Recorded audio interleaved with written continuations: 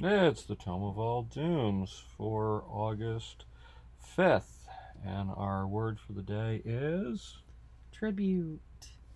yay. So, the word of the day is tribute. It's not a word I particularly like. Attribute, I'm good with attribute. Butte, good with butte, as in Steve Irwin and crikey, she's a butte. But tribute has kind of bugs me as a word. I'm not sure why. I think it goes back to having to take Latin class in grade school and reading things about tribute to Caesar and render unto Caesar, and it always felt very kind of, I don't know, unfair. Like tribute was something that was demanded instead of earned, and I don't particularly like that. And um, so that's kind of the connotation the word has for me, which is probably not what everybody thinks of, but that's mine. So that's what I'm going with for the word of today. Um, so in the world of unearned tribute, I think the top for me um, goes to a lot of people that are currently called influencers, because I really hate that term as well. So it bugs me because it doesn't seem like we value what people have done or accomplished as much as how many people they can get to listen to them or to pay attention to them on social media anymore, because everything becomes about ad revenue. And the more people that you reach, the more reach that the advertisers have when they advertise with you. Um, and I really dislike that. And I will bring up an example is that there's another podcast that I listen to. It's about Scrubs. It's fairly popular right now and hosted by two very famous people. I liked the TV show a lot. I still do. I rewatch it every once in a while when I just want something to have on in the background.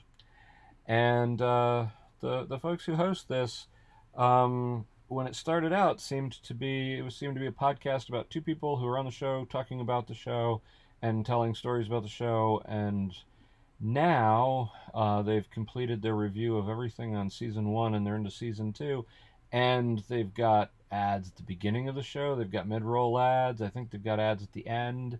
And they don't talk like people who are just sitting around chatting about a show that they love, that they were part of. They talk more like, I don't know, they're always selling something. And I'm sorry, I don't really care what kind of mattress they sleep on. I don't think that they have some expertise in mattresses that I couldn't get elsewhere.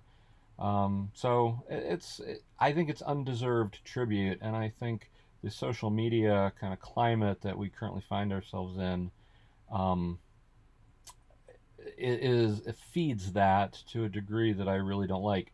I'm not sure what to replace it with, but I do know that from a digital perspective, every piece of media that you consume is giving somebody your attention, and I need to be more mindful about that. Because I don't like giving people my attention if they're not if they're doing it for something other than let's say a good reason, or they're doing it for commercial reason to make themselves money. Um, Instead, that's just I don't know. That's just me. It's weird. What does it have to do with gaming? So I find an awful lot of people like to quote game designers and game authors and seem to attribute to them some um, more in-depth knowledge than everybody else has. And as far as I'm concerned, once a game is out there and it's in the wild and you run it and you play it, um, you're just as valid as anybody else to say this is something that that I can do something with. You don't have to go back to the designer and deify them and throw them on a pedestal and think that they have some grand insight, because it's your game. Why don't you just go play it the way you want to go play it? And if it's not the way they intended, well, that's fine because they're not you and you're not them. And if the only right way to play the game is how the designer intended, well, then we're probably all playing it wrong.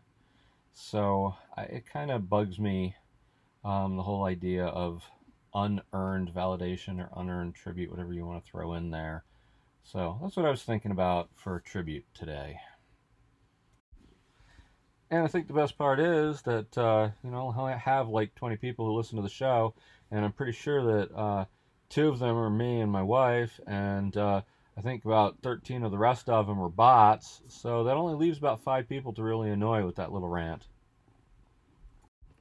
I don't have a lot to say about this one. The thing that came to mind for me was the project that Ray recommended last year as a tribute to Dave Arneson. Anchorites Appreciate Arneson AAA month. So I enjoyed listening to that. I didn't participate. I didn't. I haven't been in the hobby for a long time, so I don't feel like a nostalgia for that. But I did find it very interesting. I learned a lot about Dave Arneson that, of course, it wasn't hard to learn more than I had known before because I didn't know anything before. But I did find that interesting. I enjoyed listening to the people that did participate.